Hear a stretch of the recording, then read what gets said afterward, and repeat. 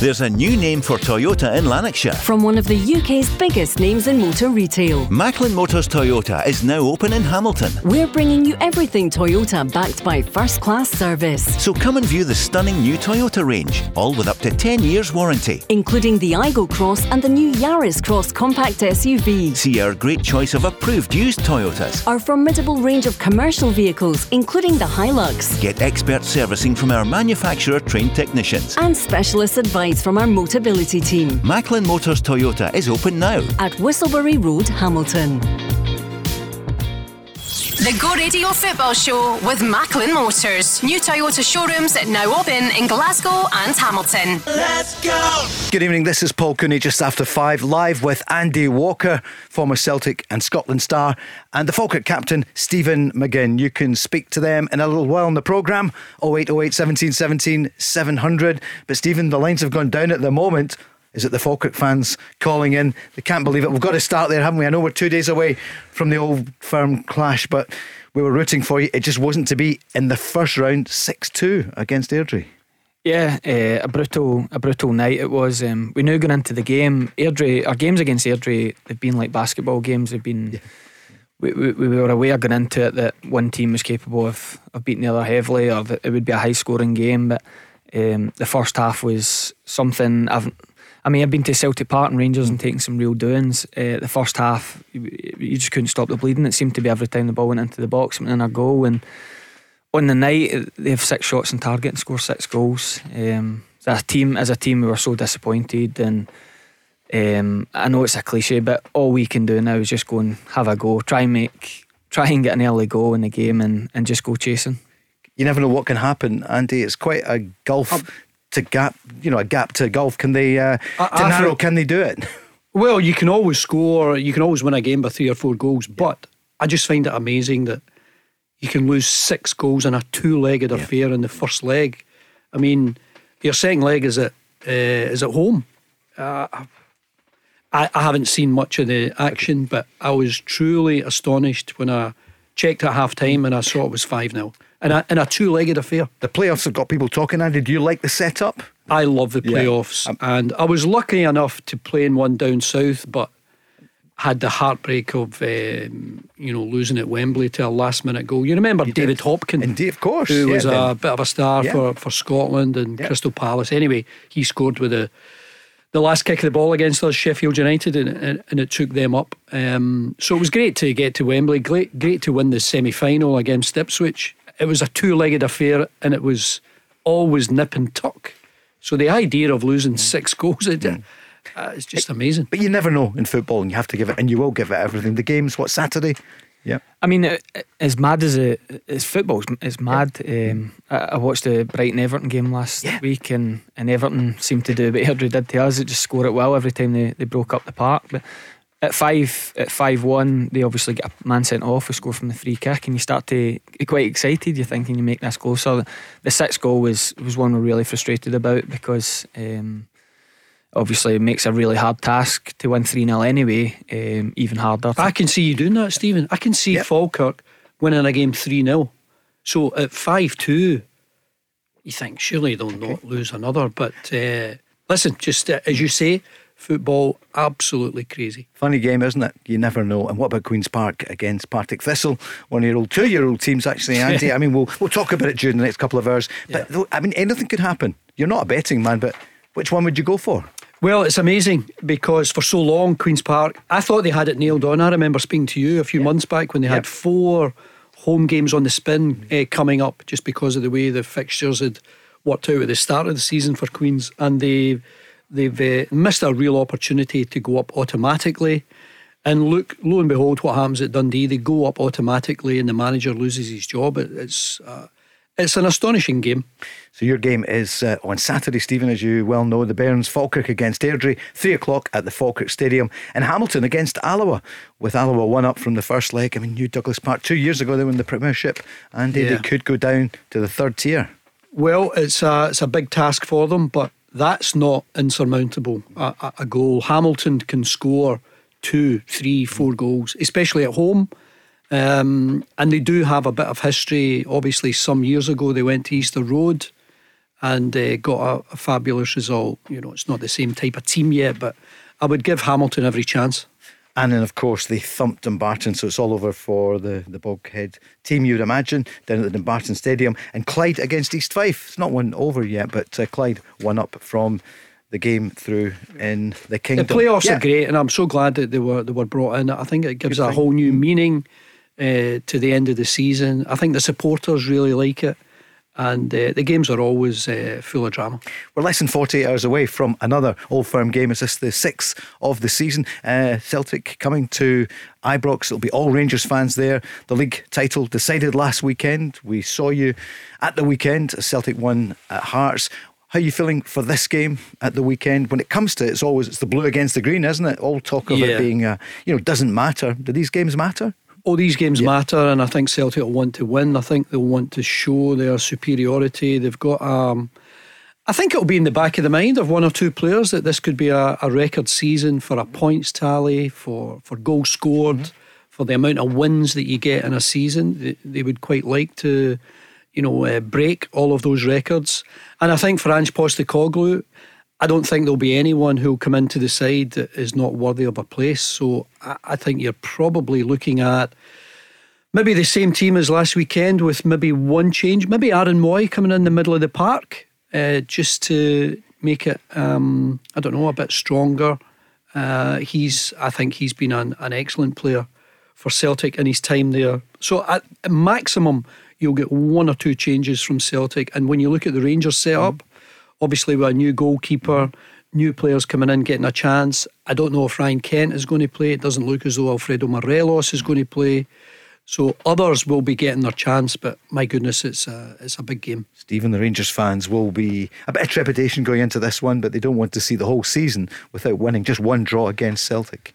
Yeah, and they've got a big advantage, obviously, with no away fans. It's been a factor in the last couple of years. The team with no travelling fans has not picked up a point, so we've got that in their favour. I think though, I don't think it's hard to say that one team wants to win it more, but I do think it is more important for Rangers. I think they have to send their fans home with some hope for the future. I know it's going to be a totally new team going into next year, but I think they want to see a Rangers team beat an Ange Postecoglou team. It's been too long. There's been too many games. I think there's too many games anyway this season. I think 6 is too many. I think especially when it doesn't mean much in the grand scheme of things, but I think to go 6 games unbeaten for Celtic's unthinkable for Rangers fans. Well, you ask Andy Walker, because I've asked him before. I've asked Barry, I've asked Craig Moore, I've asked Peter Grant, Davy Provan. Does one team want it more? But people say no, they both want it equally. No, I don't think so. And I can remember being in a Celtic side, and we were dominant. We won the league. We didn't lose a game against Rangers, and during the course of the season. And you felt strong, you felt confident, you felt as though you were going to win all the time. I've got to say, I also played in a poor Celtic side, but the determination to go through the season without losing every single one. I remember going to Ibrox, everybody was tipping us to lose by 5 or 6. We got a 1-1 draw. I can remember it one game at the end of the season when Rudy Vata scored, and we were going to get pumped at Hampden on that occasion. That was our home games at Hampden, and we beat them 3-0. I think Rangers do need to be extremely competitive at the weekend, for the players, just to show the supporters just how much it matters. Because you speak to any Celtic fan, any Rangers fan, they will tell you how much it matters to them. Well, Glasgow's on. It's Go Radio. Paul Cooney with Stephen McGinn and Andy Walker. It was the Glasgow Cup final last night, and it stays green and white. Celtic were 3 up. Rangers came back to 3-3. And when you mentioned Rudy Vata, of course, Rocco, his son, got one of the goals. It went to penalties, and the hero for Celtic was Josh Clark. 4 penalty saves, Stephen. That's a bit special, isn't it? So Stephen McManus, I'm sure, would be. Apparently the first half Celtic were brilliant. Rangers had Alex Lowry, for example, playing. He scored, did well, but 3-3 at the end, down to penalties, and it's Celtic once again winning. Yeah, I watched the penalty shootout. I didn't get the game. It coincided with 2 toddlers going to bed. Okay. But I managed to get the penalty shootout. And at the start of the penalties, I'm thinking the goalies look quite small and they big goals. And but some good saves, especially from the Celtic goalkeeper, and full of drama. I mean, there was one, I think Dylan Corr has a penalty for Celtic to win it and hits the bar. The game just swung minute to minute in that shootout. And yeah, I'm sure the Stephen McManus will be delighted to get another trophy. I'm just thinking, they got 3 goals, Rangers, in the second half. Stephen only needs 4 in 90 to take it. I know you need 5 then, but 4 would. I'm not sure. Listen, you go into a game where, and you know you're 4 goals to the good. Yeah. It's, there's a mentality there where you don't need to do anything daft. We'll hear from Michael Beale in a moment or two. Callum McGregor was on duty yesterday, nominated as Player of the Year, the PFA. 3 of them Celtic players, one of them Kevin Van Veen. I see that Kyogo voted for him, but he was asked, what about the points record that Celtic could get this season? Yeah, listen, we want to just finish in a positive as much as we can. The manager's always speaking about, can we play the best game of the season, in the next game that we've got, and if we try and do that and try and maximise every game that we've got, then that will hopefully be a consequence of that. But I don't think we should get too sort of focused on it or carried away with it. We just approach the next game as the most important, and we'll see where that takes us coming into the season. And the next game, of course, Rangers. Yeah, like you said, another huge game.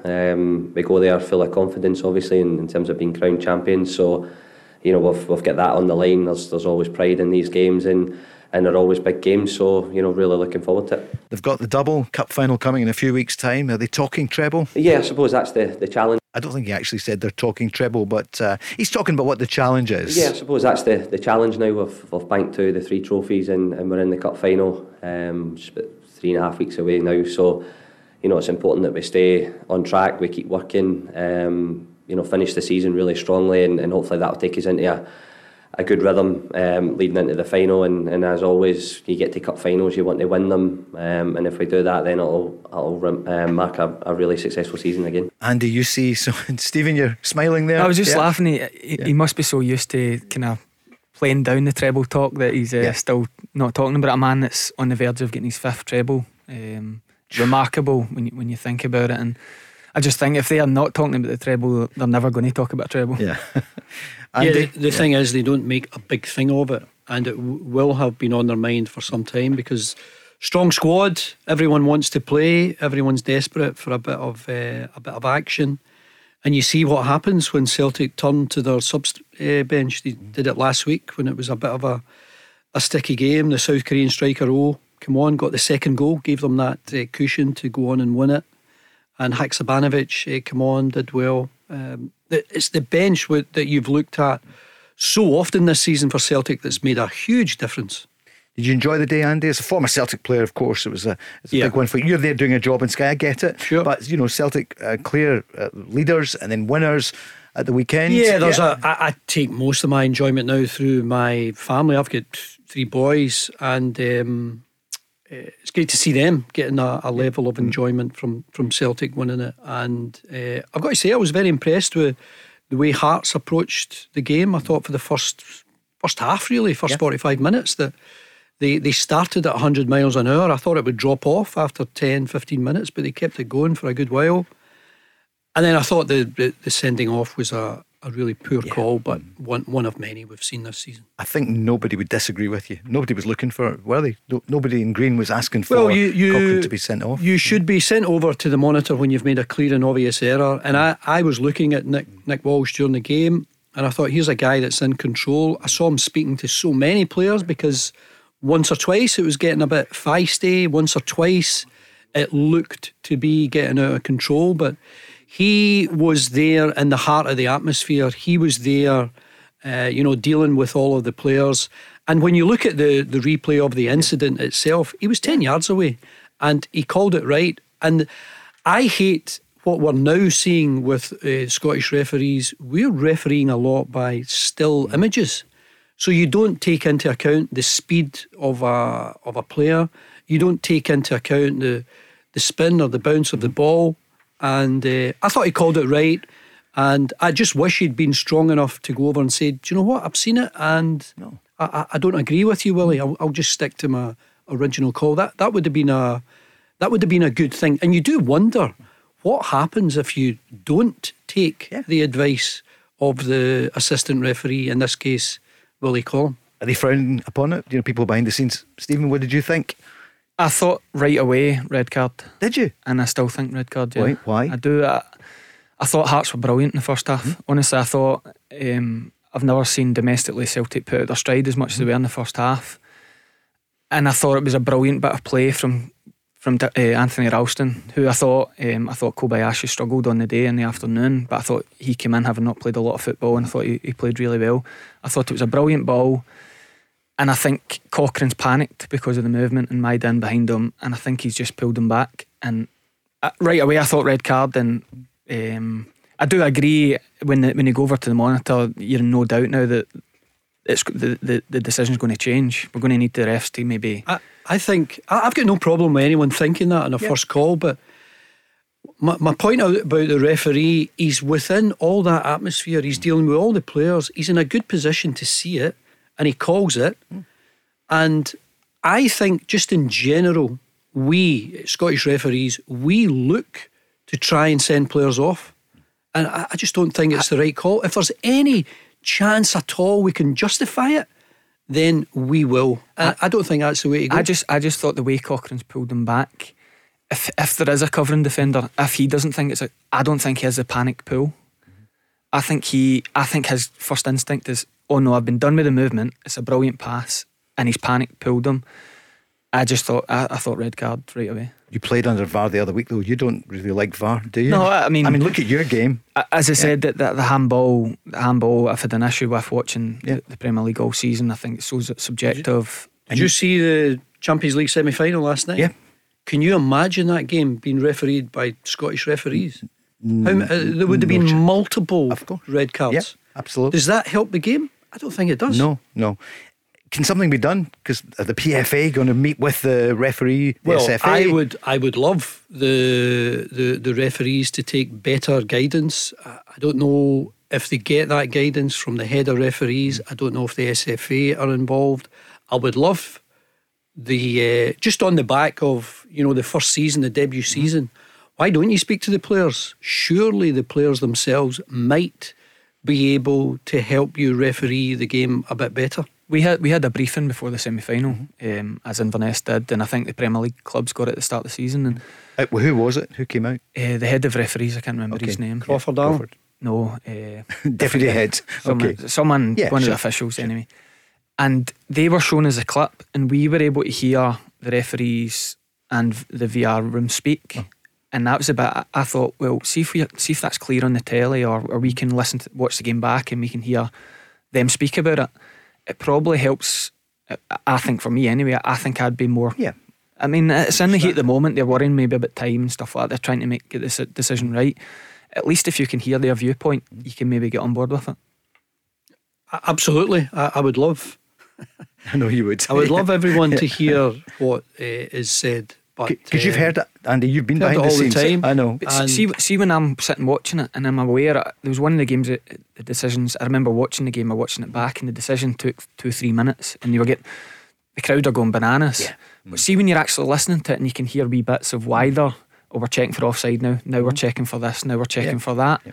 You could be okay with the time it took because you I don't know what you felt. Were you at the Motherwell game last week? I was at the Motherwell games. I was at the Motherwell game, and there was a Motherwell offside goal.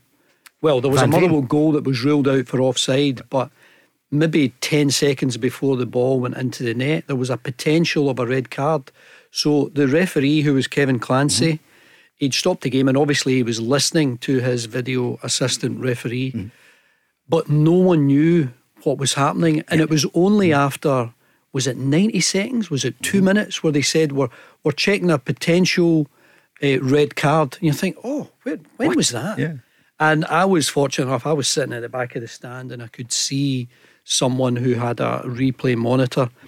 I looked at it instantly and thought, well, that's clearly not a red card.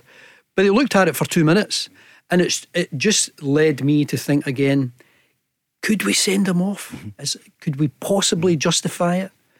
And obviously they didn't. They looked at it far too long, and then they looked at the potential of the offside. And I think every player buys into the offside because it's a matter of fact. There's nothing subjective about it. There might be a problem with the toenail thing and how close it is, but if it's a matter of fact, most players, I think, would buy into it, as well as managers and coaches. Heading towards the weekend, there's playoffs. There's also Rangers against Celtic at Ibrox, 12:30 on Saturday. The Go Radio Football Show with Macklin Motors. Brand new Toyota showroom in Kennishead Road, Darnley. Let's go! Go Radio Football Show is Thursday evening. Stephen McGinn is here, the Falkirk captain, and Andy Walker, football legend. I think that's what you've written down here, Andy. Your agent has said. No, it's Andy Walker who never had an agent. Never at all. Never It was your dad, wasn't it? My old man looked after yeah. my deals, but never had an agent. Stephen, agent? I don't know where we're going with this, but yeah. I had one earlier in my career, but not so much use for one now. Well, it's been some season. You might need one in the summer. No, you're still. Look, this season isn't over yet, but you have given yourself a mountain to climb. What's going to happen this weekend? Well, the game's Rangers Celtic lunchtime, 12:30. Headlines today. Well, it's kind of speculation time, isn't it? Rangers are reported to have won the race to sign a Chelsea player. He's on loan at Stoke, Dijon Sterling, so a defender. And at Celtic, they'll reportedly be told by FC Luzern of Switzerland it'll cost 7 million if they want their midfielder, a Swiss international, Ardon Jassari. So I'm not going to pretend I know too much about either player, but the papers today, back pages, Bale going stir crazy. That's one of them there in the Sun. What do you think? Well, I think you've already heard from Michael Beale a couple of weeks ago about the size of the rebuild. Previously it was a couple of players, then it was 4 or 5. Now it's going to be the biggest rebuild in some years, so that demands a fair level of investment, money to spend. I have no idea how much money they've got to spend, but if you're looking at a big turnaround, and actually what the players have done in the last number of years, remember it's only a year ago Rangers were in a Scottish Cup final and a UEFA Cup final, and the big players then were Morelos and Kent. They won't be there next season, so they were people who could make the difference so often. Rangers don't just need to buy players, they need to buy, one or two special ones who can make the difference. And Barry Ferguson said last night could be up to 10 new players coming in, Stephen, and that's a kind of Ange Postecoglou style revolution of 20 months ago. Yeah, it's the type of rebuild they need, and I don't think the Rangers fans are going to have to wait very long for signings to come in. It sounds like Michael Beale's got 1 or 2 already done and a few on the way, so I think they'll be looking to get, if he's got players in mind, if players he's worked with in the past, trying to get them in the door as quickly as possible, because they've obviously got European qualifiers to think about, which they'll need to be prepared for and be ready for. 0808 17 17 700. We've got the lines working again, so give us a call. 0808 17 17 700. Let's hear from Michael Beale about the rebuild for the new season. That's what we're striving for every single day. That's what we're busy away looking and planning for next season, and seeing now, assessing who should be on that journey going forward. Our home form up to now with 2 home games to go in the league. I think we're unbeaten at home in the league, so that's good. Our away form since I've been back in has been strong. As I said, most of our problems are not between the 2 boxes. Our problems have been we've made mistakes at both ends of the pitch, and it's clear that if you want to go and be a successful team, you can't make the amount of mistakes we've made previously. But let's just move forward. And look, I think we've got 4 games. We want to end strongly. We'll have a nice summer and we'll come back stronger for sure. He changed things last weekend, Andy, as you know, for the game against Aberdeen. And this is what he said afterwards then about the changes in the lineup. And I'm just thinking about who's he going to play on Saturday. Yes and no. Some of them boys will definitely be here next year, of course. But obviously there'll be some new faces, and there was 1 or 2 injuries as well. I thought with the ball all day, we had some good moments. I thought Fashion and Rabi had 2 moments in the first half in particular where they linked up well, which opened become goals. I think we're sometimes, I feel that we're the most wasteful team in the final third that I've ever seen, really, because the amount of chances we have in the games which we don't take. And no, I thought Ridvan did himself well today. I thought John Suter come on and did well and all. And Robbie had a really strong performance. I thought the save early in the game was in a really big moment, but I thought other than that, he looked really assured and looked a good goalkeeper. So fair play to him after not playing for so long and obviously getting a clean sheet. Stephen, the most wasteful of teams up front, that is an issue for them. I mean, Morelos, he's not going to play, or is he? I don't expect to see Morelos again. I think the comments after the game are pretty damning.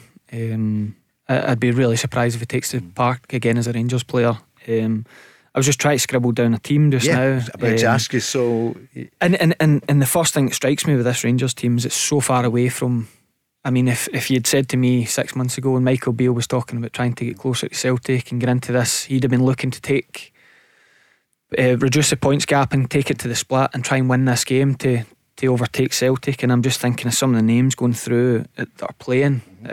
Like Matondo, I thought Matondo was written off as a Rangers player. He's now looking like a starter going into Saturday. Sakala is a lone striker. I think Sakala, you never know what you're going to get from him. I don't particularly like him as a striker. So Ridvan, I mean, I would always expect Barisic and Tavernier a big part of how they play, but the thought that he might go in instead of Barisic this Saturday, so a lot to think about with the Rangers team here. Andy, you'll be giving us the team first, on Sky on Saturday. What do you think the Rangers team is going to look like? McCrory in goals? Yeah, I don't think it'll vary too much from what you saw last week. The only other Suter might come in for Davis. Sure. That seems to be the thought. Scott Arfield might come in for someone. But I mean, it's good that Hadji's back. You want to give him game time. You want to see if he can influence games again. So it's good that he's back to fitness. But you want to see more from Raskan, from Cantwell. And then Matondo and Sakala. I mean, Sakala is the one who has got the pace. He can score a goal, but he's missed a couple of real snips against Celtic. But he will pose a threat because he will try and get in behind. But you look at just the makeup of the Rangers 11 in comparison to the Celtic 11. Celtic are settled, they're slick, they play a good style of football, and you're going to get plenty of energy everywhere on the pitch. Maybe the one player under pressure will be Kobayashi, because he's taken the place of such a brilliant defender for Celtic this season in Carter Vickers, so he will come under a bit of pressure, as will Ralston, because they're just come back into the team. Ralston do well for you, Stephen? I thought he did, and just echoing what Stephen said about the ball over the top that caused that red card, just the measure of it, and I think it's something that he's got in his locker.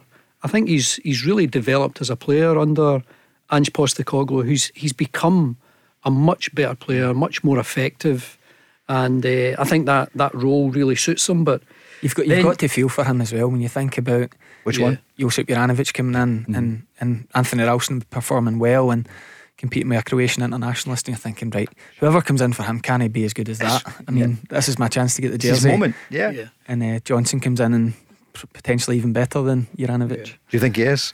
I think so, yeah. I think he's more all-rounded. I think he's got a huge future, Alistair Johnson. So that's that Celtic team where you just say settled, and you know what you're going to get. And you look at the Rangers team, there's been one Rangers player that's played in the last 17 Old Firm games. Okay. I know I said, who did I throw in? Alan McGregor, but then I knew that he hadn't. Yeah, you'd think McGregor or Goldson or Tavernier. Nope. It's actually Ryan Kent, the last 17. He's the only one who's played in the last 17 of these games. So they'll miss him. Did you work that out, or was that in Ian Crocker? I was doing some homework today. Good. Is that sad? No, not at all. Listen, it's the Old Firm, it's the Glasgow Derby. Yeah, just looking for it is different this week. It's definitely different. This would normally be, the countdown. Andy said, what we're going to get from Celtic, you know exactly what we're going to get from Celtic. It's going to be a high octane game, loads of energy. You're actually thinking about how Michael Beale might pick the team, and will he take that into account? Because there's a lot of guys that could potentially play this weekend that have not played a lot of football. You think of John Suter, Ridvan, Matondo, definitely Hadji, been out for so long, because you know what you're going to get against Celtic, and they're going to run all day. And does that come into his thinking, the type of game it's going to be? Cholak, of course, not available, and the word yesterday was that there's German interest in him and in MLS as well, so a lot of change there at Rangers. So you're going to give us your lineup, Andy? I mean, you I think obviously McCrory in goal, and I think you would go with a back four of Tavernier, Goldson. I'm going to stick with Davis if he's fit. Okay. So Goldson and Davis, because as a partnership, I think they've done really well. Obviously, Yilmaz or Barisic? Well, if Barisic is fit, I would play him. But if Ridvan Yilmaz is coming in, then he's the one who cost a lot of money, and you actually need to see what he's capable of on a big occasion. Then you would have Lundstrom and Raskin in front of the back four. And then the three supporting Sakala, I imagine, would be Cantwell, either Hadji or Arfield, and Matondo. Stephen?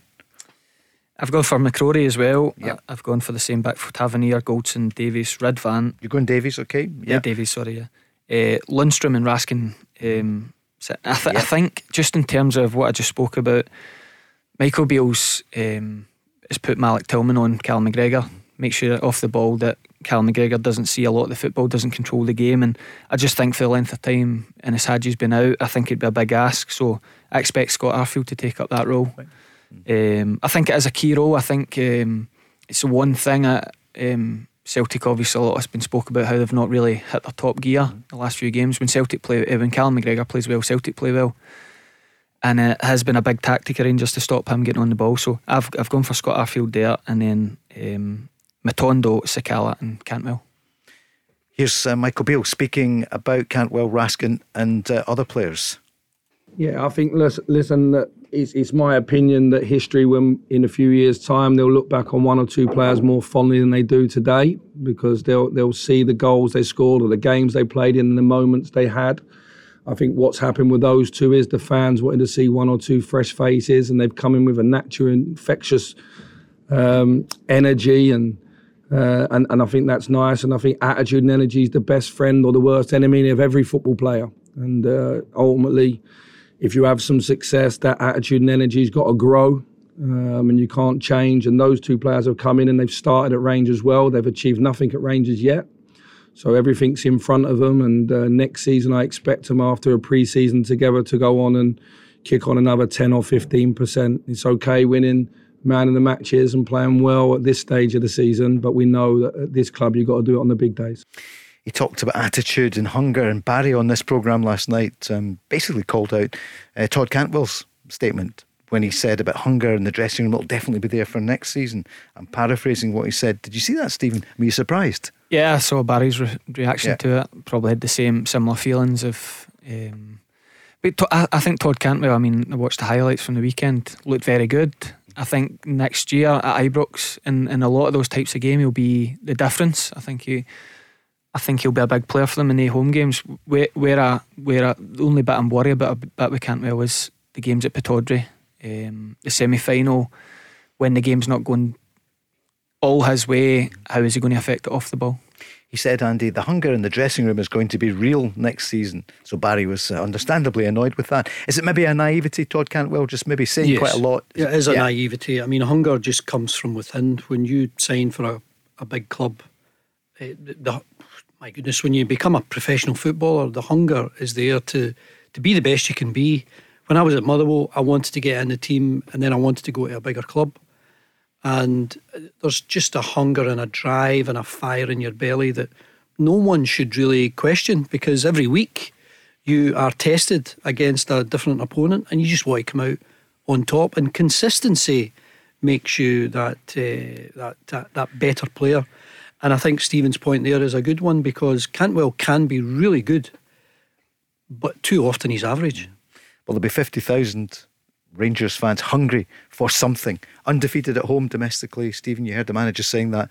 A draw, would that be good enough for them? No, well, I think, I mean, in the grand scheme of things, it doesn't mean a lot. No. I think if they can go into it, I think with the crowd, I think with obviously no Carter Vickers for Celtic, I think the first 15-20 minutes they'll come out the traps. But Celtic aren't going to change. Celtic are 95 minutes with the subs. They're going to have to be right at their best to get something out of the game, especially with this lineup. Celtic are also averaging more than 3 goals every game. They're averaging that. So the reason they do that is we've spoken about it all season, Paul, the amount of potential match winners. And you obviously look at Kyogo because he's a top scorer, but look at what the others have chipped in with. Maida got one, an important one at Ibrox. Abada has done it against Rangers so often. Jota has come up with big moments. Hatate's got a couple of goals there. The South Korean came on last week, got a goal. He's desperate for more game time. So the potential for match winners is still there for Celtic, and still, gives them the edge over Rangers. I was thinking about, I mean, you're going to ask later about predictions for the game, and I probably, just with the way the playing each other 6 times. It's hard to go 6 games against anyone without losing. But just when you write the teams down, they're just. I know they'll ever speak about how big's this golf, how big's it, but you can just see it written down. There is such an advantage to Celtic. But you haven't seen that in the last few weeks. It's because Rangers have now made they've lost that semi-final. They're already looking towards next season. They're already giving players more game time. They've already cut adrift the likes of Kent and Morelos and maybe 1 or 2 others. So the makeup of the Rangers team's changed dramatically just in the last few weeks. Who will unlock the Celtic defence? Rangers have got closer to them, would you agree? And the games they've made it. I mean, Celtic have won all those games in the last 6 weeks or so. Yeah, I think Celtic always expect the opposition at some point to be on top. Now, how long's that for? 5, 10, 15, 20 minutes? Again, looking at what I saw last week, I thought Hearts gave Celtic as big a scare, in terms of pressure and balls in the box, and Celtic having to defend really well, as I've seen all season. So that would be the mark for Rangers to try and get that level of energy, try and start at that pace, try and keep that pace up. And obviously you need to take advantage when you're on top. You need to get in front. I fully agree with Andy. It's a game I'm expecting. I think they'll have similar tactics to Hearts last week. I think they'll ask Celtic to defend. They'll try and play it in half, use the crowd, keep the crowd behind them. But you just look at the team and you think of the pace of Celtic and just the threat of them on the break. It's going to be a real intriguing game. The Go Radio Football Show with Macklin Motors. Book your service, MOT or repair online today at macklinmotors.co.uk. Let's go! Where were you 40 years ago tonight, Stephen McGinn? You were not even a twinkle in the eye of your mum and dad. Andy, where were you 40 years ago? I was dreaming of being a professional football. That was 1 year short of me making my debut, I remember the whole Aberdeen story. What a fantastic team that was. And I managed to play against a good few of them. Yep, we're referring to Gothenburg. The European Cup Winners' Cup doesn't exist anymore, but it was the number 2 tournament, I think that's right. The European Cup, the Champions League was the number 1, and Aberdeen won it against Real Madrid. Alec Ferguson, Gordon Strachan, Alec McLeish, Willie Miller. Miller and McLeish were the top 2, and then you had Jim Leighton in goal, and you had Mark McGee, Eric Black, John Hewitt. John Hewitt scored in so many cup semi-finals, cup finals. He was the man for the big occasion. And that's why they always say Aberdeen, big club, big expectations, because some people still remember that, and they were European Cup winners. Well, Cup winners against Real Madrid. It's hard to believe, isn't it? Hard to believe, especially I think when you think of the success Real Madrid over the last 10 years have rubber stamped themselves as the elite club in Europe in terms of Champions League finals, and they don't seem to lose finals, and 40 years ago Aberdeen did it. And amazing if Aberdeen can keep with this trajectory they've got, in terms of if they can get back to where they were 4 or 5 years ago under Derek McInnes, where they are starting to make a dent into Europe and bring back the Euro nights for the fans. We'd love that. When you think of your old club St Mirren, he was the manager there and he got the bump at St Mirren. Do people ever talk about that when you were there? They try not to talk about it at St Mirren. Yeah, we just you go and wind them up. You're a wind up merchant. No, everyone at St Mirren, just how could that possibly have happened? And you've got to remember as well, this is Aberdeen winning a European trophy on the back of Dundee United winning the league. Yep. So they were ahead of Aberdeen. They were also ahead of Celtic and Rangers. What a team Jim McLean put together, and that was 40 years ago that they won the championship. Just what a team that was. It's phenomenal, isn't it? And the Scots then that moved, Gordon Strachan went to Man United, then Leeds, and then Coventry. But Sir Alec Ferguson, who would have believed? Would he have had the chance to do what he did today? He was at Man United 4 years before he won anything.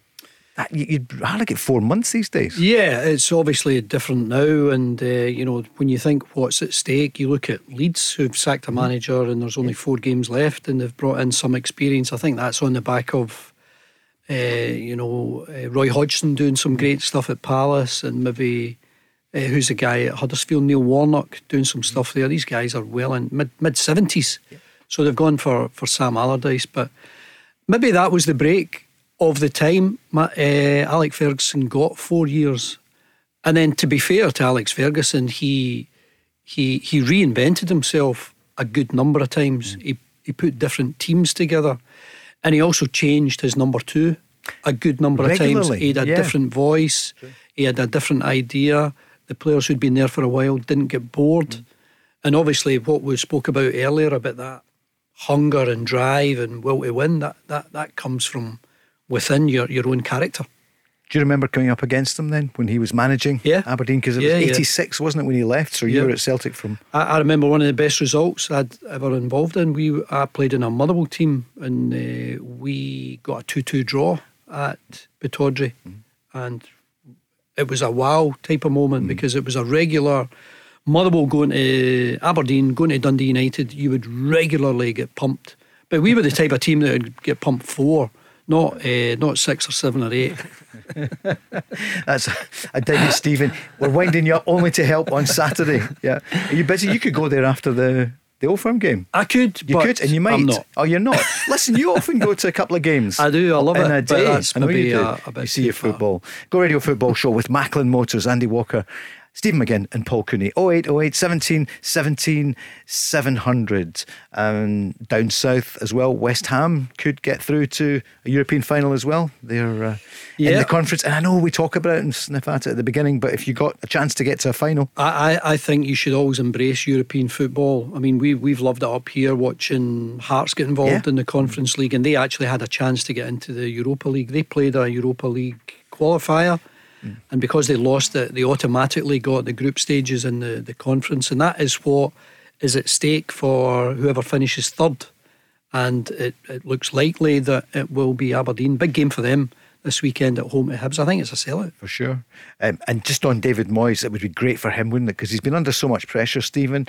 They should be safe in the Premier League, and a lot of people saying it's going to change this summer, and maybe he will move, but he would love to go with a trophy. Yeah, it'd be amazing. I think it's been, I mean, the job he's done at West Ham, I think he saved them. Went away, they struggled, they came back again, he saved them, and he's got them going again, got them into Europe. He's had to deal with obviously the extra games in Europe, a couple of injuries, and deal with constant speculation about losing his job constantly. There's rumours of who's going to be the next West Ham manager, and if he can go and deliver a European trophy, then all the best surpassing that. Well, the man who's delivered in Scotland in 22 months is the Greek Australian Ange Postecoglou. He was absolutely, well, you saw him. He really, really savoured that moment. This was him at full time on Sunday. Yeah, absolutely. Plenty of people in my circle make sacrifices. My family, my kids. Like I said, I got the easy bit. I'm doing what I love, but they're the ones that are a constant support, and not just my family, my friends here in Australia. The whole football club really embraced me from day one, and for that, I take pride that I'm able to sort of give something back. He certainly has give something back, and he talked about the job and saying it's not easy, it's not a given. Yeah, look, it's not easy. It's you have to put everything into this. It's a great responsibility. Anytime any manager knows the responsibility you bear, but particularly at this football club, and it takes a hell of a lot to get to the point where we are, and massive effort from everyone, and you do, you get emotional because you understand what's gone into it. More on that in a moment or two. We're going on the lines. Craig is on, a Falkirk fan. Good evening, Craig. Good evening, guys. How we doing? Yeah, we're okay, thank you. Hi, Craig. Yeah, Stephen's here as well. What do you want to say to your captain? Don't know where to begin, to be honest. That first half on Tuesday is the worst Falkirk performance I've ever seen. The goals we conceded were just, I coach an under-18 team, and I wouldn't expect them to defend like that, never mind a professional team. Second half, you think we're going to get back in it with a red card, the quick goals, and then it just kind of petered out in the end, and obviously we get the red card, we give away a penalty, and it's almost game done. I don't know how Stephen and the boys are going to take Saturday. Are we out? Is there a belief that we're going to come back, or at least try and come back? I don't know. I really don't know. Stephen? Hi, Craig. Obviously hard to argue with any of the criticism that's came our way, and we've had a lot. I was embarrassed to be a part. Still, I'm very embarrassed to be part of it. You came out, the phone's red hot. Everyone and their dog wants to know what happened. Wants you to answer to everything, and Yeah, I mean, we couldn't keep the ball out of the net in the first half, and it was a disaster. It was an absolute worst case scenario. And in half time, it was horrendous going back in. But the only thing we could do was, Paul Watson made a great point. We've got 45 minutes left to go. We just need to try and win the three of them, win the 45 minutes games. As you say, the sixth goal at 5-2, I felt the same as you. Got excited and thinking, if we can get this to 5-3, 5-4, then we've salvaged, as you say, one of the worst performances you've ever seen. And we end up losing a 6-1 right at the death, which makes a really hard task almost impossible. But as you say, people have bought tickets for Saturday. We can't just give up. We need to go out and try and score early, and if we get an early goal, just keep pushing. And it is a cliche, but it is football and anything can happen. All we can do is make Airdrie work for it, push them as far as we can, leave everything out there, and try and make up for Tuesday in some way if we fall short. How many times have you scored 3, 4, 5 goals this season? Well, we knew, on Saturday it was going to be Airdrie or Alloa, and we knew not to expect to lose goals, but the games against Alloa, it would have been really tight, really. The way Airdrie play, they commit a lot of bodies forward. They don't have a great defensive record themselves. We expected goals in the game, not obviously nowhere near what it turned out to be. But we also know that they're a team that they've lost 6-1 to Edinburgh City at home. They were 3-0 up to Dunfermline with half an hour to play. They lost 4-3. So we just need to find a weakness, try and push and see if we can get the crowd behind us and chase it down. Craig, you've got to hold on to that. You can hear that Stephen is hurting. We could see it as soon as he came in this afternoon. No excuses, but it's what can they do? Do you believe, Craig, that they could do that? We heard some stats there. So it sounds as though Airdrie, they'll maybe come at you as well because they could leave some gaps. But if you're going at them, Stephen, then they've got an opportunity to score. Craig, what do you feel? What would you say to Stephen before the news? I would say Stephen's the player and the captain we've missed for the last few years. We just need more of him. Especially whether we pull the miracle off and we end up going up this summer, or whether we stay in League One. We need more leaders. We need more people with a wee bit streetwise, a wee bit, I don't know, someone like a Kyle Benedictus at Dunfermline. Somebody who'll just put their head where it hurts, defend properly. Like, I think we'll score on Saturday, I really do. However, we can't keep a clean sheet. So I think also Airdrie will score. So yeah, we need 4 now, but it could be 5 or 6 that we need, depending if Airdrie score. But Stephen's right. I think if we get an early goal, the stadium will be right behind the team. There's no doubt about it. If there's an early goal, the place will get right behind them. Like I think we did on Tuesday. As soon as that free kick went in from Kennedy, the stands got behind the team and tried to lift them as much as we could, considering the first half that we had witnessed. Yeah, I signed for the club last summer, and it felt, I think it was the club's lowest ever position in Scottish football. Sixth last year, and you just felt it going into the place. It'd been like that, and the one thing we wanted to give this season was some pride back. We with the cup runs, and I know we did. The aim was to finish above Dunfermline, but finishing second, and you're thinking if we can go up through playoffs, then we've delivered, and you end up having the result the way we did the other night. You can lose football matches, but as Andy says, when I come in, you check the score at half time and you can't believe your eyes. I felt like that on Saturday and Tuesday. It was tough, and as I say, all we can do is try and earn some kind of respect back from our own fans on Saturday and leave everything out there. Was that hard when you were off? I know you went off with 15 minutes to go. Must be difficult when you're on the sidelines. Yeah, you're off, and I think after the initial bit, when you sit down, it's 15 minutes to go, and you're still thinking it's 11v10. Get it back to the 5-3. The only bit that I'd have loved is when Jordan Allen, which I thought was a really hard red card, when it goes to 10v10. Let's just get up the road by 5-2. It's no, I know it sounds terrible, but 3-0's a score we can do. Let's just take the 5-2 up the road, and we lost to 6, which, as I said, makes a hard task even harder. Craig, thanks very much for calling. Let's hope we're speaking next week about a big Falkirk win. Cheers, guys. Cheers, All the Chris. best, Stephen. Thank you. Thank you. Cheers, Craig. Thank you. The Go Radio Football Show with Macklin Motors. Find your nearest dealership at macklinmotors.co.uk. Let's go!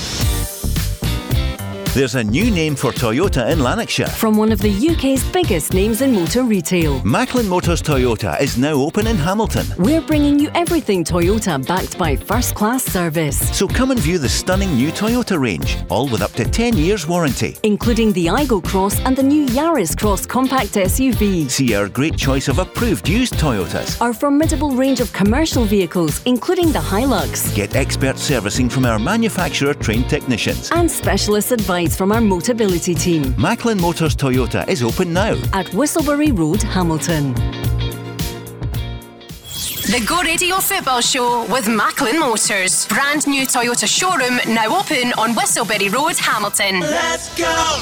Look, we've got a great opportunity to make this season really special. Like I said, we've worked hard to get to this point, and it's great to win the 2 trophies. And now, you know what, we want to win a third. And you know, I want it for the players, I want it for this football club, for the staff, because it's a reflection, I think, of the team they've been this year. Well, I think you saw a difference when Alfredo come on in terms of energy, not a positive difference as well. So I think, we'll need a focal point to the team for sure. Antonio's not fit at the moment, and Alfredo's obviously going to be moving on. So I thought Fashion and Rabbi gave us a different type of front line today. I thought, because I missed him just there, I thought, again, it was nice to see Yanis Hadji get some movement after being out for a year. I thought he had some nice touches. I thought across the whole game, we had some passages of really good play, but we have to be more decisive if we want to feel at ease at the end of the game. Because to be fair to Barry's Aberdeen team, they're organised. He's got them going. They've come off 7 wins, 5 clean sheets, and they come here today and they try to stay in the game. And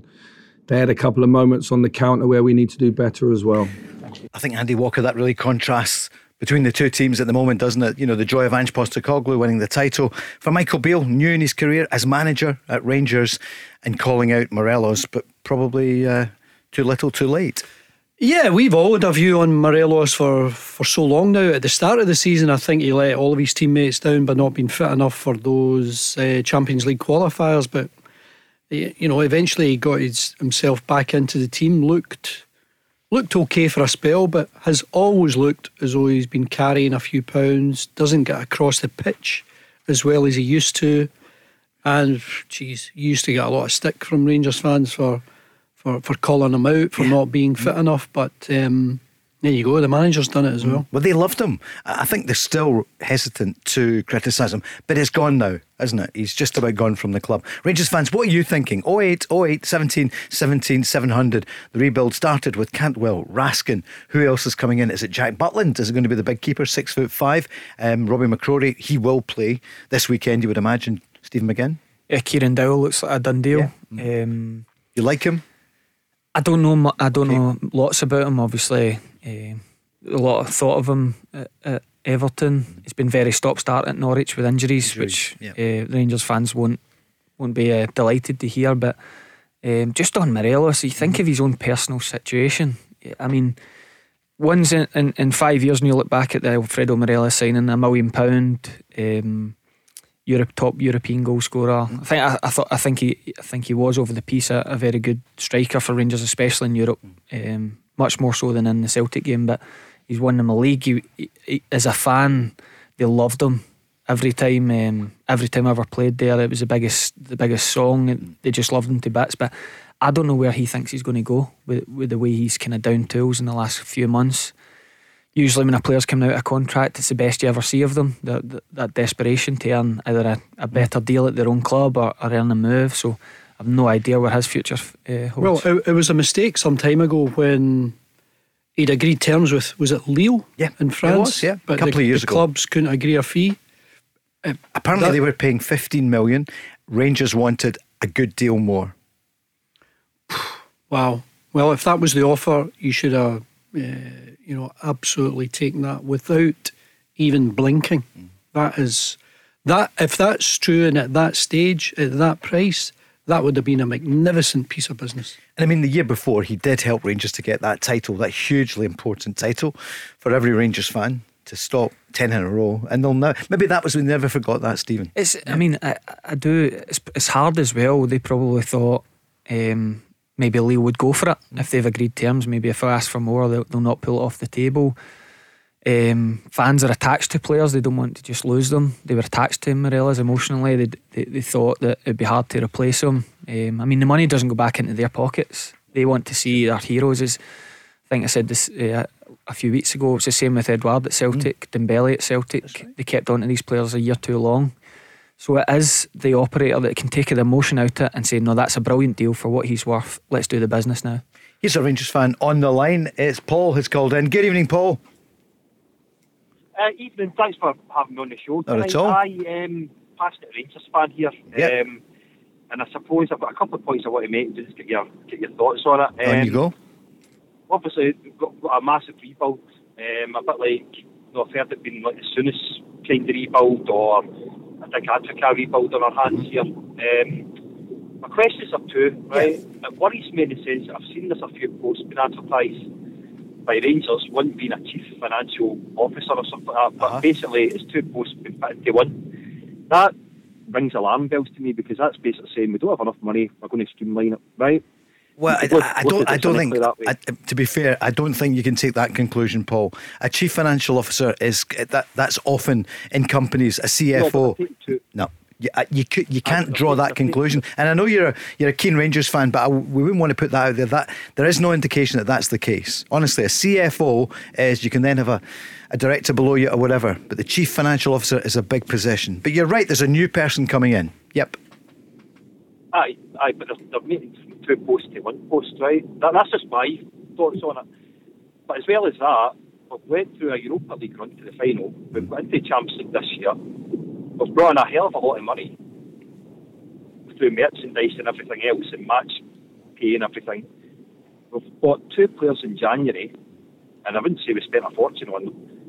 We've not brought any players in yet. All I'll do is open up, and I know you're going to use newspaper gossip now, I get that, right? Sure. But we're looking at markets like, I think Peter Grant in your show said the money's columns are maybe on this show, but the guy we're looking in Norwich is injury prone. Have we not learned a lesson at Rangers that we're seeing players with injury? I could go back through history to Sebastian Rosenthal, Daniel Prodan, Kemar Roof. The list goes on, and ironically, the guy who we didn't go for because we thought he was injury prone was John Hartson. Look what he did at the other side of the city. Sure. So there's a big rebuild there, but my point is, Craig White got it in the neck. Now, I know he did a lot of things at Rangers, but he got it in the neck at Rangers of what he did with the money going and everything else. My question is, where's the money? All of this, I think, is way beyond our understanding and our knowledge. All we can say is what Paul himself has already said about, a run to the Europa League final would generate a bit of money, especially with sell-out home games. The sale of Aribo and Bassey and Patterson, the Champions League money itself, that generates, I don't know, you could easily just do a back of the fag pack, and that's 100-odd million, is it not? Ooh. Champions League money. The Champions League money was probably around 15 million to 20. Right. So it's not the 30. It's not as much. Okay. No, I don't think it wasn't. So it wasn't as much. Are we to believe that there was a sale of around 20 million for Bassey, or that was quoted? Bassey, Aribo was quoted around 10. Yeah, 10, sure. And then Patterson, was he? Again, was that? Okay, let's not go to 100. Let's go to a substantial amount. I think you go back to what Giovanni Van Bronckhorst said post qualification for the Champions League. He was saying, look, there is no big war chest. So that was coming from the manager. I've no idea what Rangers have got to spend. It's way beyond my level of understanding what happens in the background, what they pay players, how they're going to reduce the size of their squad. But all we hear is that it's the biggest rebuild. And I can understand any supporter saying, well, hang on, how much money are we going to spend? And I asked Barry that question. Barry doesn't know. People don't know what there is to spend. Stephen? We won't know. I don't think that's something we'll know until the deadline passes. But what I will say, there has been money spent in this team. The problem, it doesn't feel like there's been money spent, is because they haven't had any value for money. I think Matondo was a couple of million, Ridvan a few million, Ben Davis 4 million, Cholak a couple of million. There has been millions spent this season, but it probably doesn't feel like that as a Rangers fan. And they did have to probably tone it back from stopping Celtic doing the 10 in a row. I think a lot of money was spent to achieve that, with Defoe and Stephen Davis coming in big wages, keeping guys like, knocking back the 15 million for Alfredo Morelos and not selling Ryan Kent. They did spend a lot of money to do it, to stop that, so there had to be a tone back. I don't know enough about the finances, but there has been money spent in this team. And there could have been around 150,000 a week in wages in players that haven't played much this season when you add up. Well, you get that at most clubs where you'll get ex players, guys that aren't playing every week. Of course you need to pay them, you need a squad. But it's a big amount to have. Of course, and there's been, as Stephen just highlighted there's been too many that have cost a lot of money that don't actually play an important role, a game-changing role. If you look across the city, someone like Barkas, 5 million. They spent 5 million on him, and right away they're saying we need to buy a goalie. You forget that there's been 5 million spent, and I'll throw another one. Albion Ajeti. A Yeti, nearly 10 million. So, and the fans are still demanding that money spent on the team. So, it does all come back to the recruitment and how well you can get it right. But Douglas Park, when he was chairman there, and the fans won't forget what they did to win the title 2 years ago under his stewardship, and it was as if they got that done. But it must be really tough. You're up against the Celtic side that has been winning the title, that's 2 years running, Champions League money coming in, got some points in the Champions League. Paul, the Rangers supporters I speak to, just in general, it's not even 12 months since you had a really good Rangers team in a Europa League final, not anything domestic, a Europa League final. They were beating some of the best teams in Europe. They beat Celtic in a Scottish Cup semi-final after extra time, after having had extra time in the previous midweek. It's the fall from that standard that takes your breath away from the Rangers supporters I speak to. They haven't signed one player that gets into that Europa League final team. There's usually every year you maybe sign one player and he gets in. I don't think there's any player they've signed in the last 2 windows that gets into that Europa team. Nobody takes Bassey's place or Aribo or no. And Patterson, I know he was away. I think it was by then. I think it was a better Rangers team 12 months ago. Paul, here's the other thing. After COVID, Scottish football everywhere, but in Scotland they lost lots of money during COVID. There was so little income coming in. But Paul, look, you're a big Rangers fan, passionate about your club. What do you think's going to happen on Saturday? So just one wee point I just want to say about. I just want to ask you that. What do you think's going to happen? I'll come back to it. What do you think's going to happen Saturday? Because for our game. Yeah. You know what? I think I'm always going to my blue tinted specs on. Do you know what I mean? I think I'm hoping to play some young players. I want Adam Devine getting a shot. Right. I would like say Alec Lowry and definitely Robbie McCrory. I've always thought he should get a shot. So I hope he plays. So a few youngsters coming in, Paul. Just experiment, try something different. I banged on about the formation.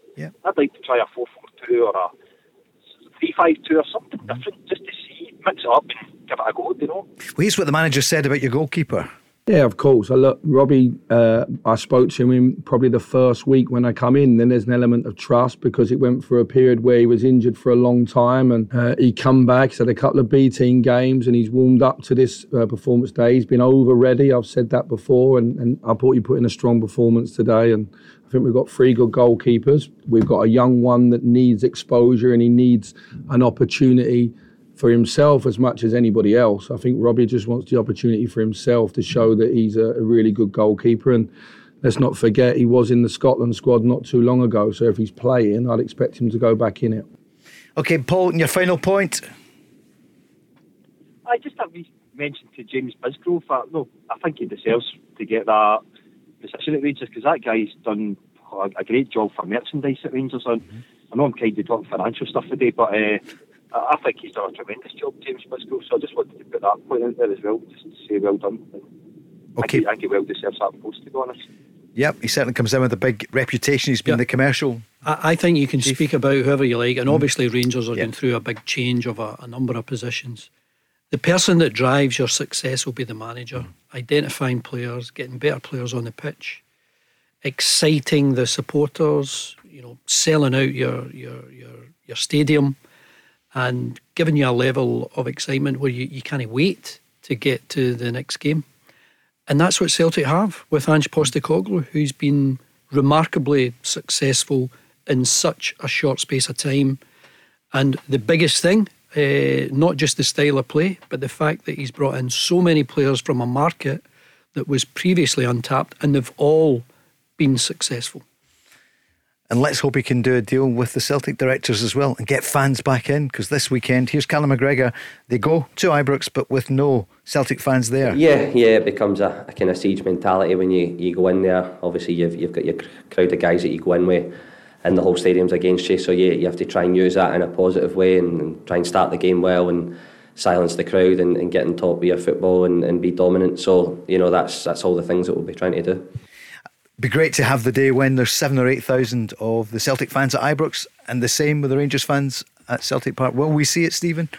Yeah, I think we will one day. Yeah, I think someone will be the bigger man and bring it back, because it does take a bit away from it. I think the last game at Hampden with the split down the middle, it's what the atmosphere should be in this game.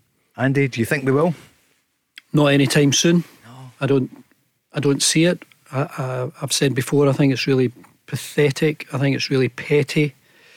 And I had the great fortune of playing I'm Glasgow born and bred. This is the best game I ever played in, and we try and sell it as the showpiece for Scottish football. And I can't believe you've got two boardrooms that want to deny and diminish the sheer spectacle of it. It's quite remarkable. Paul, what's your scoreline? Well, you ask me that every time I'm on the show, and every time I go to the score, it goes other way. But I can't help it. I'm going to go for Rangers 3-2. 3-2. And up front, is it Sakala for you? What do you think? Is Matondo? I would definitely. I would play definitely like a false number 9, if you want to call it that. Yeah. Definitely try something. I think Sakala's got the pace. Worry about him up front. You just have to look at the miss he done, but then again the guy can come out and score crackers as well. So I would just I'd throw it in. I'd mix it up. I'd have Robbie McCrory played. I'd have Devine playing rather than maybe Barisic. Wee bit different because we've got nothing to lose, and kind of see what the future looks forward. But just to say thanks for letting me on your show as well, and thanks for taking my opinions. Now, I can't help my passion, but listen, you're a passionate Rangers fan. You love your club, and so let's see what happens on Saturday. But more importantly, the rebuild for next season. The Go Radio Football Show with Macklin Motors. Book your service, MOT or repair online today at macklinmotors.co.uk. Let's go! It's that time of the year, isn't it, where the titles are decided, where the gongs are given out, and that includes the Player of the Year.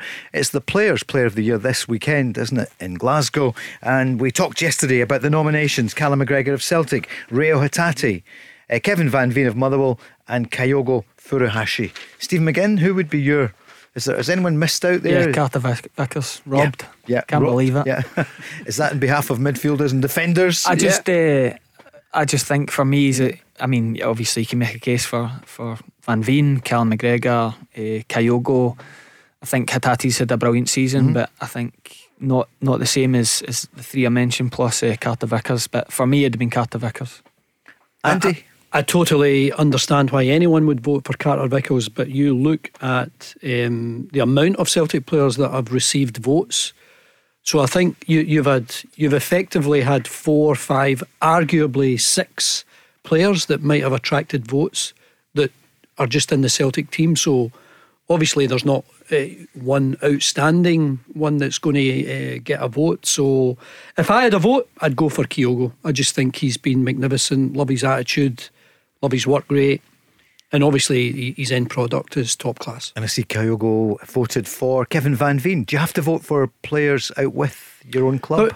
Yes, you can't vote for a player in your own club. That would be pretty daft. But that was pretty positive. You too. Yes. So, in years gone by, I can remember voting for. If you're talking about defenders, I can remember voting for Willie Miller.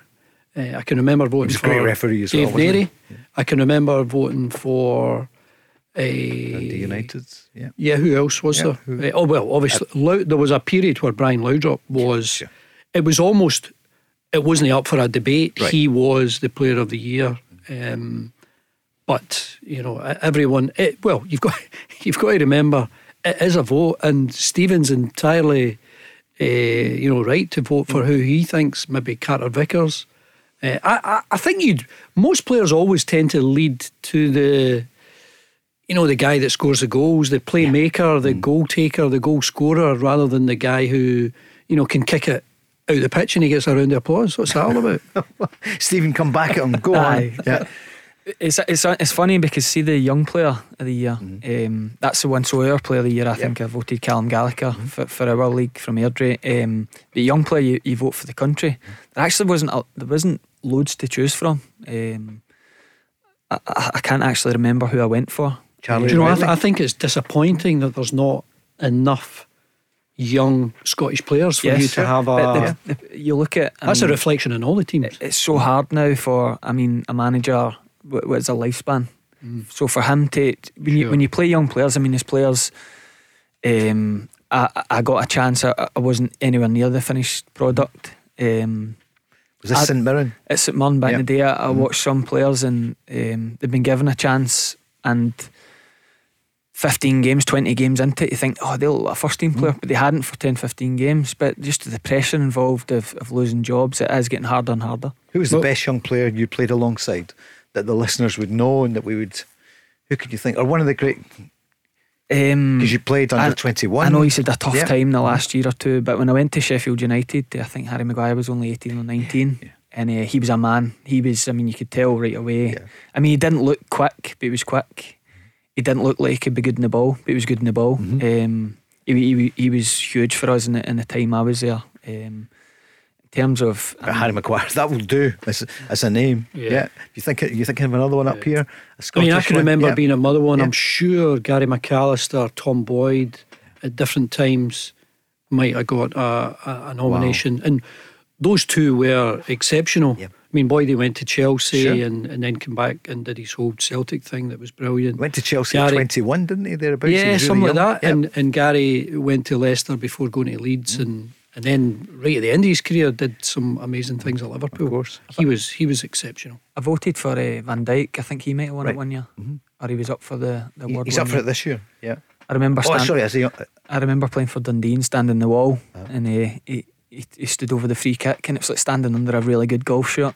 Just like whistled back over my head into the top corner with Scott Bain in goals. Stephen, I did a Scotland under 21 game over in Holland for Sky some years ago. Van Dijk was playing for the Dutch under 21s, and John Park, who was at Celtic at the time, Rangers. He was there, and he was looking at him as a potential signing for Celtic. Did you spot him first, Andy? Did you? No, not at all. I did. I did. And then Ali would claim it as his. He would. And then, of course, he goes to Celtic, and then you get all these messages from clubs in England. I don't know, it's Scottish football, and haven't really seen him in Europe, and he has to take that step to Southampton before Liverpool think, do you know what? You are quality. We'll buy you now. And it was only £12 million. And then he went to Liverpool for what, 65 million or something? Yeah. And probably the best in the world. He certainly has been for the last number of years. Who's your young player of the year? Charlie Riley, Albion Rovers is in there. Leila Bada, Malik Tillman, Matt O'Reilly.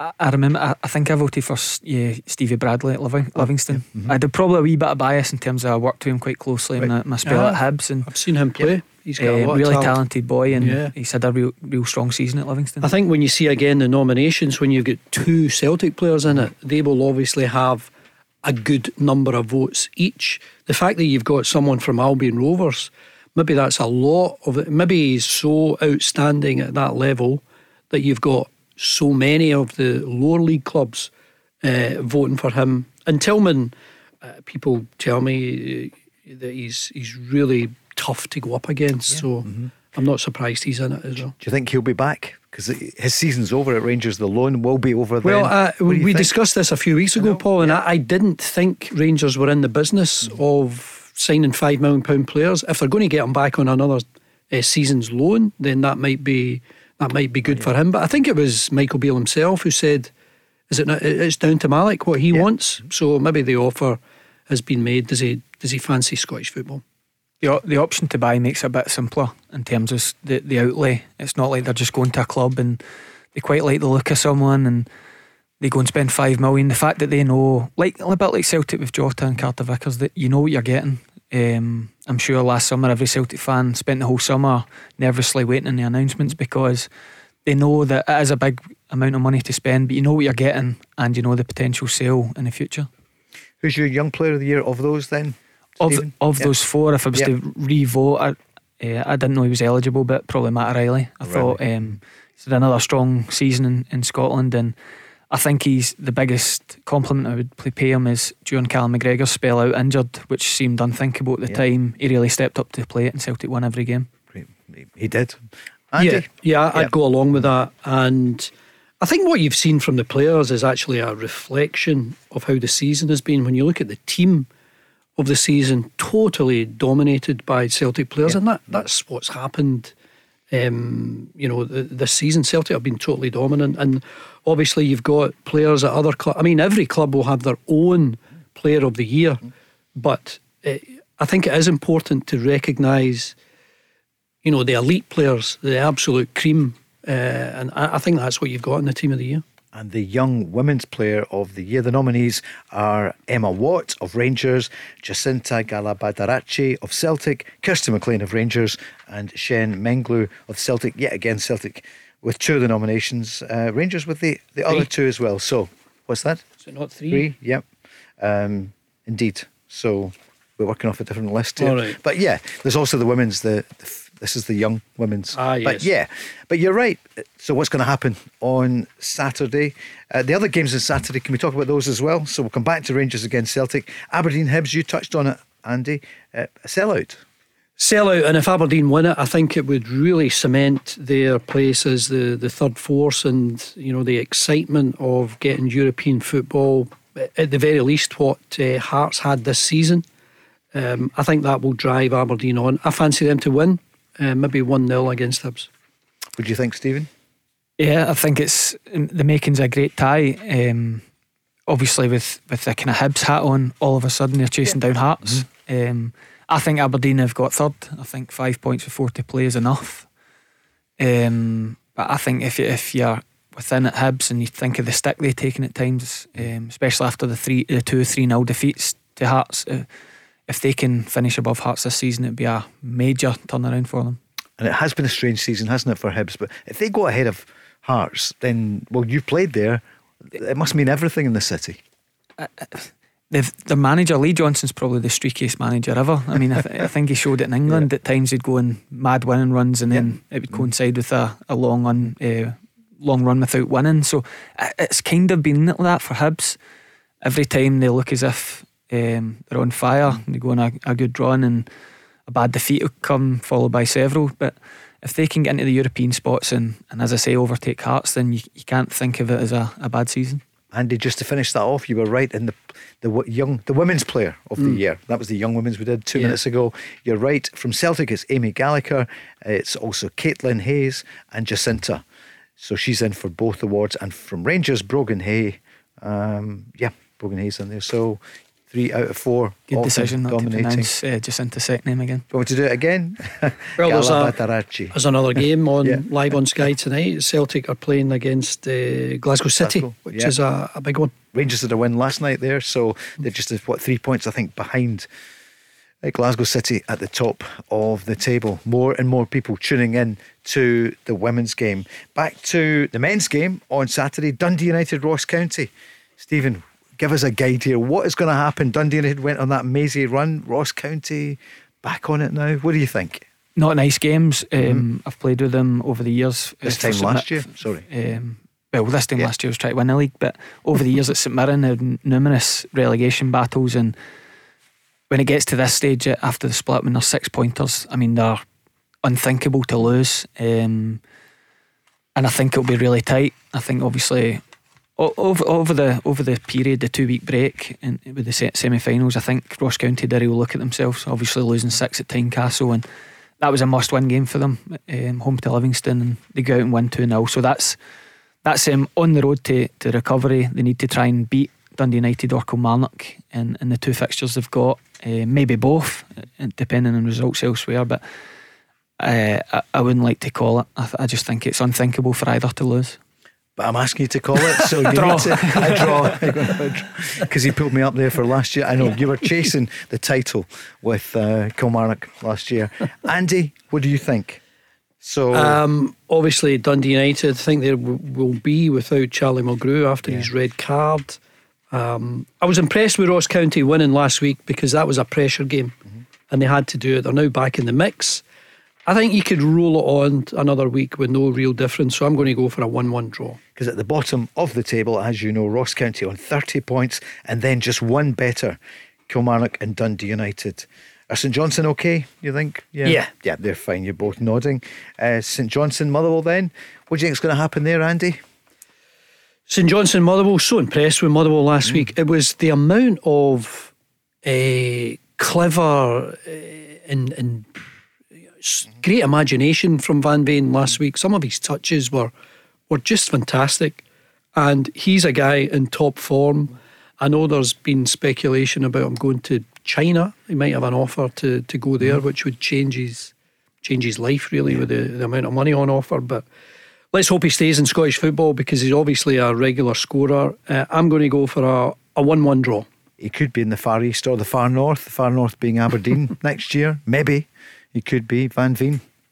Yeah, I think Andy, a lot get made of his touch for his goal, but I think Andy will back it up. His touch in the first half to get right booked was even better. Another high ball from Liam Kelly, and the way he took it down, but he's just playing at the top of his form. And honestly, I was at Fir Park last Saturday. I don't get to a lot of Paul's games, but the difference in that Motherwell team compared to the first half of the season, it's remarkable. They look in control, they look clever play at times, and a man up front it's red hot. Thankfully they're not relying on my brother for I was about to say you must have been off your seat thinking him again go. Well, I was there with my kids and Paul's wife and kid, and Paul's wee boy's right into his football now, and obviously Paul being a defender doesn't score often, not scored this season, and when the ball falls to him, the two of us were ready to hug each other, and you're standing there and stunned saying how's he hit the post.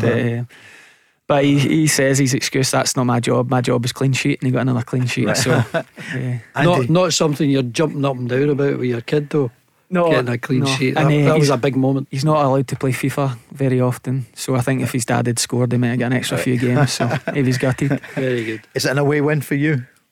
Yeah, I think. I mean, St Johnstone haven't been great at home. A big result for them last week, but I just think Motherwell are playing better at the minute, and 2-1 victory for Motherwell. 2-1. Blair Spittle took his well also, didn't he, last week? Yeah, it was a great goal. I mean, honestly, some of their play, it was really clever. There was another one Spittle should have got, a brilliant back heel from Van Veen, and he does everything so well. Spittle, you're just waiting for him again to hit the back of the net, but it was a convincing victory for them last week. The big worry was the level of poor performance you got from Kilmarnock. They didn't ask Liam Kelly to make any sort of save in 90 minutes. They had a few balls in the box.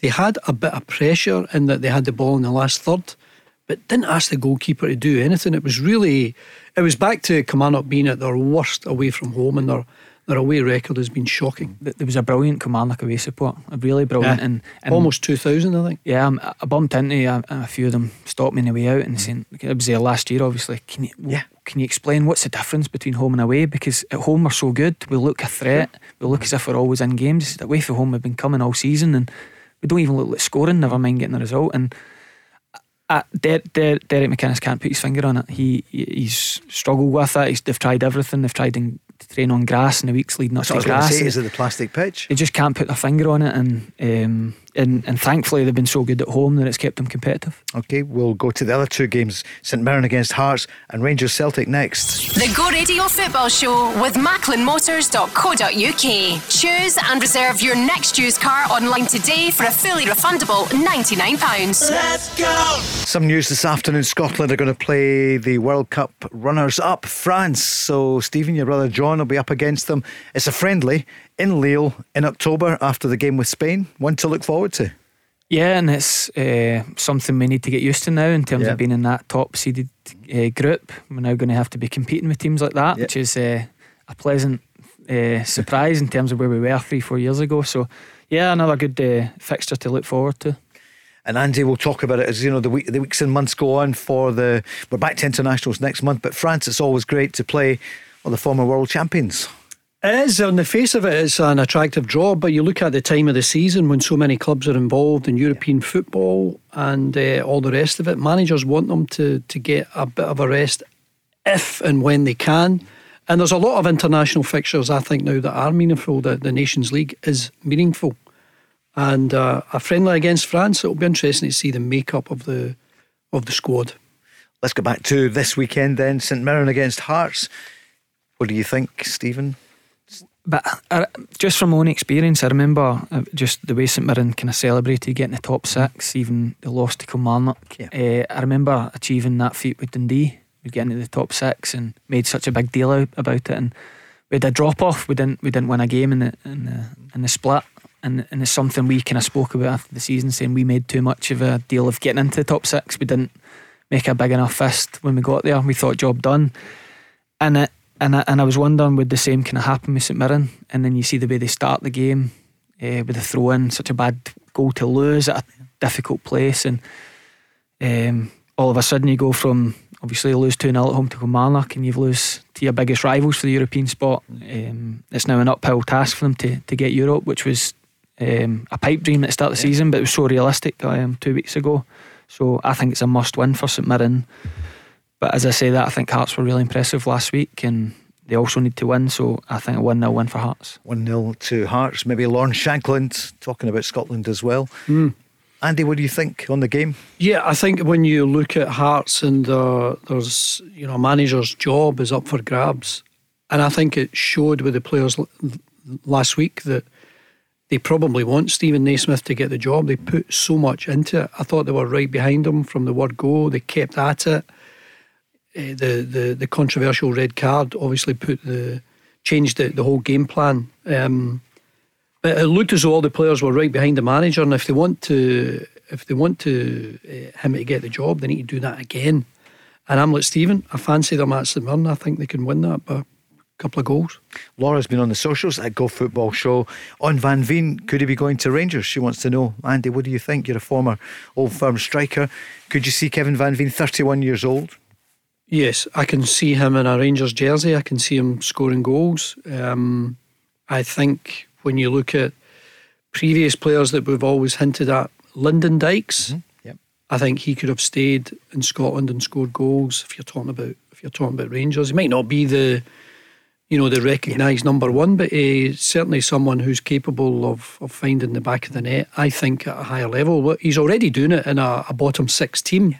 And I know it's much more difficult for Rangers, and some players do find the jersey a bit heavy, but I think his touches, I think his imagination, I think it sets him apart from most strikers, and I think it's one of the reasons he's got so many goals. And Cholak could well be away. Morelos is going.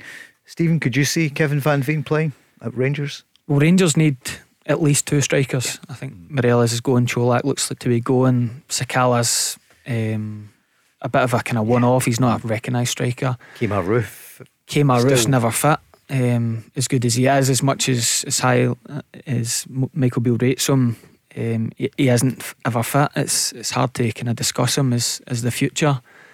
Rangers need to buy a striker, a number 9 striker, and they probably need another proven goal scorer that obviously isn't going to cost as much money, and they'll be looking at guys like Van Veen available on a free transfer and thinking, can we get a tune out of him for maybe a year or two? So I'm sure he's entered the minds of the people making the decisions at Rangers. It was interesting listening to Michael Beale again earlier this season when we were speaking about the likes of Nisbet and Shankland, and they were flying. Maybe even Van Veen was in that.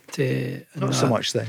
Maybe not so much then, but just looking at other players in the Scottish League, and the word from Michael Beale was, there's no one better with Scottish clubs than what I have here at the moment. So maybe he doesn't rate them. And I've read all the speculation about Van Veen possibly getting a life-changing move to somewhere like China. That would obviously come into his thoughts as well. Can I ask you about Gary Bowers? Were you surprised, Stephen, that Dundee parted company? with him just hours after he was.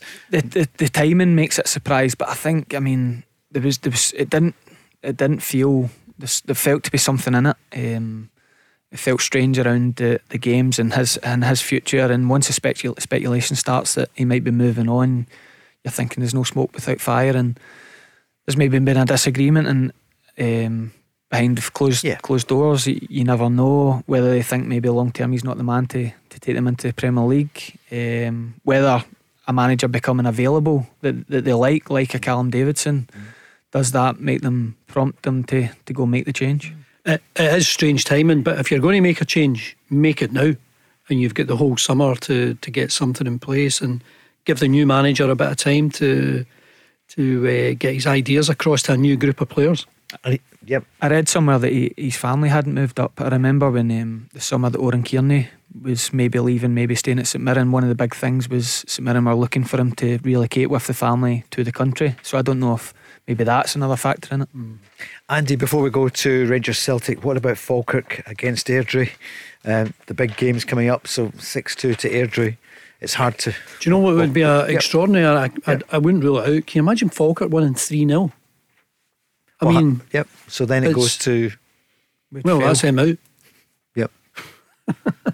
Oh, it's only, of course, it's 4 we need. Sorry, yeah, but, yeah. You know, they could get. I think they're a team capable of winning convincingly, and it's just the fact that, hang on a minute, this is a two-legged affair. We've lost 6 goals in the first leg. It's just remarkable. So I do expect Falkirk to win, but given the first leg score, I expect Airdrie to go through. I had the 5 figure in my head, and counting not my strong point there. Hamilton against Alloa, what do you think? Accies? I think the Accies can overcome that 1 goal deficit. Yeah. And Clyde East Fife could be either way. 1-0 Clyde at the moment. I hope Clyde can do it. And obviously Annan are through against Dumbarton. Stephen, we'll come back to your game just before we go, because it is tough because of the 4 goals between the two. Rangers Celtic, what are you thinking? Your Celtic lineup, did you earlier on, are you the same as Andy? Is it much the same as the weekend? Apart from I've got the same team written out, and the only one is maybe potentially Aaron Moy coming in for Matt Riley, but I think he'll go with Riley. So what do you think, Andy, for this game live on Sky come Saturday? Will it feel like a normal Old Firm game to you? Yeah, I think so. The only thing that's not normal is the supporters. There's no away supporters. That's the thing that we're all going to have to get used to. But you look at the Celtic team, and I think if you're Rangers, you have to try and test Kobayashi. What's he like under pressure? And you have to try and test Ralston in a game where he's only played in the last couple of weeks. I think he's very accomplished in this fixture. He's played before, but that's the goal for Rangers, to test these new look players. But having said that, you look elsewhere in the Celtics starting 11, and I'm assuming Kyogo is fit. So that front three of Jota, Kyogo and Maeda, they've shown that they can score goals anywhere. And I think Celtic will win it by a couple of goals. I'm going to go for 3-1. Captain Callum McGregor was asked about the records, the standards that the manager drives. No, I think you can always improve collectively and individually. You know, that's the challenge is to try and get better every year. You know, even if it's 1%, 2% of your game that you're trying to always maximise and get the most out of, and that's the environment that we want to set in terms of trying to get better as a team. That means that the individuals have always got to push themselves as well. And Callum McGregor spoke about 2 heroes of Celtic at the moment, Kyogo and Hatate. Yeah, 2 really special players as well. Obviously you see Kyogo in terms of the numbers of goals that he's scored has been phenomenal. I speak about it all the time, how important he is to the team, and Rio, sort of similar to myself, you know, being in midfield, trying to create and do a little bit of everything in the game, and I think he's been outstanding as well. So, you know, 2 really worthy nominees. And we'll get some preview tomorrow from someone from Rangers, from Michael Beale, and probably one of the players as well. Stephen, what do you reckon is going to happen then, 12:30 Saturday? I've thought all week I thought Rangers need, and the hurt from the previous games, the criticism they've taken, the expectation on them, can they deliver a performance against Celtic? All of that, with no Carter Vickers, no Alistair Johnson, I was edging towards Rangers. But I think just when you write down the teams, you're thinking, how can that Rangers team outscore that Celtic team? So I've actually changing them for 2-1 Celtic. 2-1 Celtic. Referee for Saturday? Who's the ref? It's Stephen McGinn. Yep. Good referee? I think we've got a lot of decent referees in Scotland. I just think VAR has taken over. You've got a good stat, sorry. VAR has spooked them, and I think we can do a lot better. And you had a good stat. You're good on the stats today, unlike my counting, about red cards. Well, there's been no red cards in the last 10 Old Firm games, and the previous 10 to that there was 7. So I expect Rangers to be extremely competitive. I expect Celtic to be extremely competitive.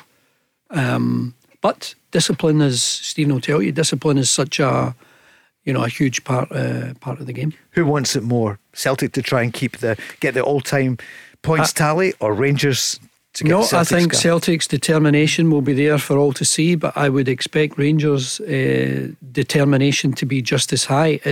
I think it always boils down to the quality of the player on the day. I think Rangers. I think after a league's won, some of the best teams around the world, there's a mental drop off without meaning it. I just think I do think with the criticism Rangers have taken, with the demand, the fans they'll be right behind them. I know they criticised them heavily after the last couple of results against Celtic, but they'll be heavily backed on Saturday by a strong home support, and I do think they need the result more than Celtic. And the two managers, different pressures, isn't there? But pressure on Michael Beale.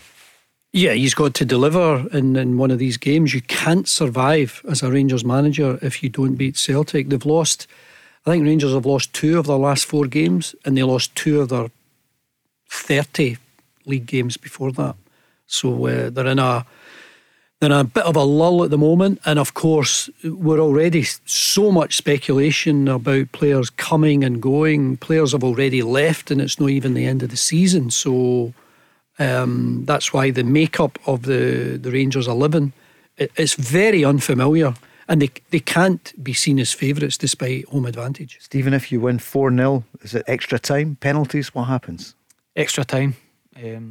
Absolutely snap your hand off right now for extra time. Yeah. That's what I was thinking about a few minutes ago.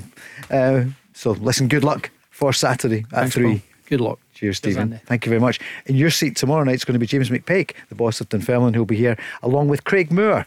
Barry's off tomorrow evening. Thank you, Andy. We'll see you on Saturday. Always a pleasure, thanks. News is coming up next. The Go Radio Football Show with MacklinMotors.co.uk. Your local friendly experts for new and used cars. Let's go!